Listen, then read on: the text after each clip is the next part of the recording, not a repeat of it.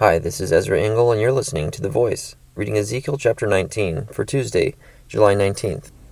Take up a lament concerning the princes of Israel, and say, "What a lioness was your mother among the lions! She lay down among the young lions, and reared her cubs. She brought up one of her cubs, and he became a strong lion. He learned to tear the prey, and he devoured men. The nations heard about him, and he was trapped in their pit. They led him with hooks to the land of Egypt.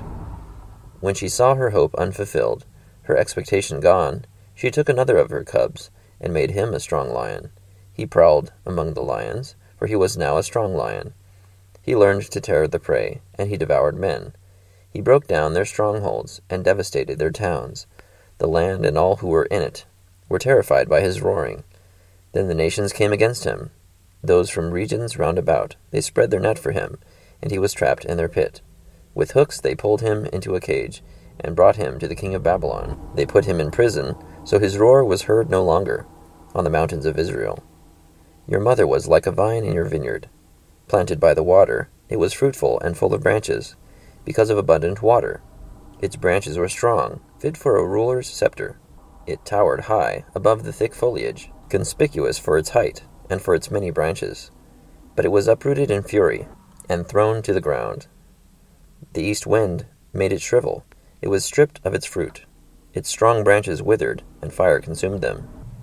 Now it is planted in the desert, in a dry and thirsty land. Fire spread from one of its main branches, and consumed its fruit. No strong branch is left on it, fit for a ruler's scepter." This is a lament, and is to be used as a lament. Ezekiel chapter 19. So this lament, according to the title at the beginning of this chapter, seems to be a lament for Israel's princes, who were strong, but were captured and imprisoned. And then another description was like a vine that was very fruitful and strong until it became dehydrated and was burned with fire. A sad story, which I guess we call a lament. Thank you for listening to The Voice.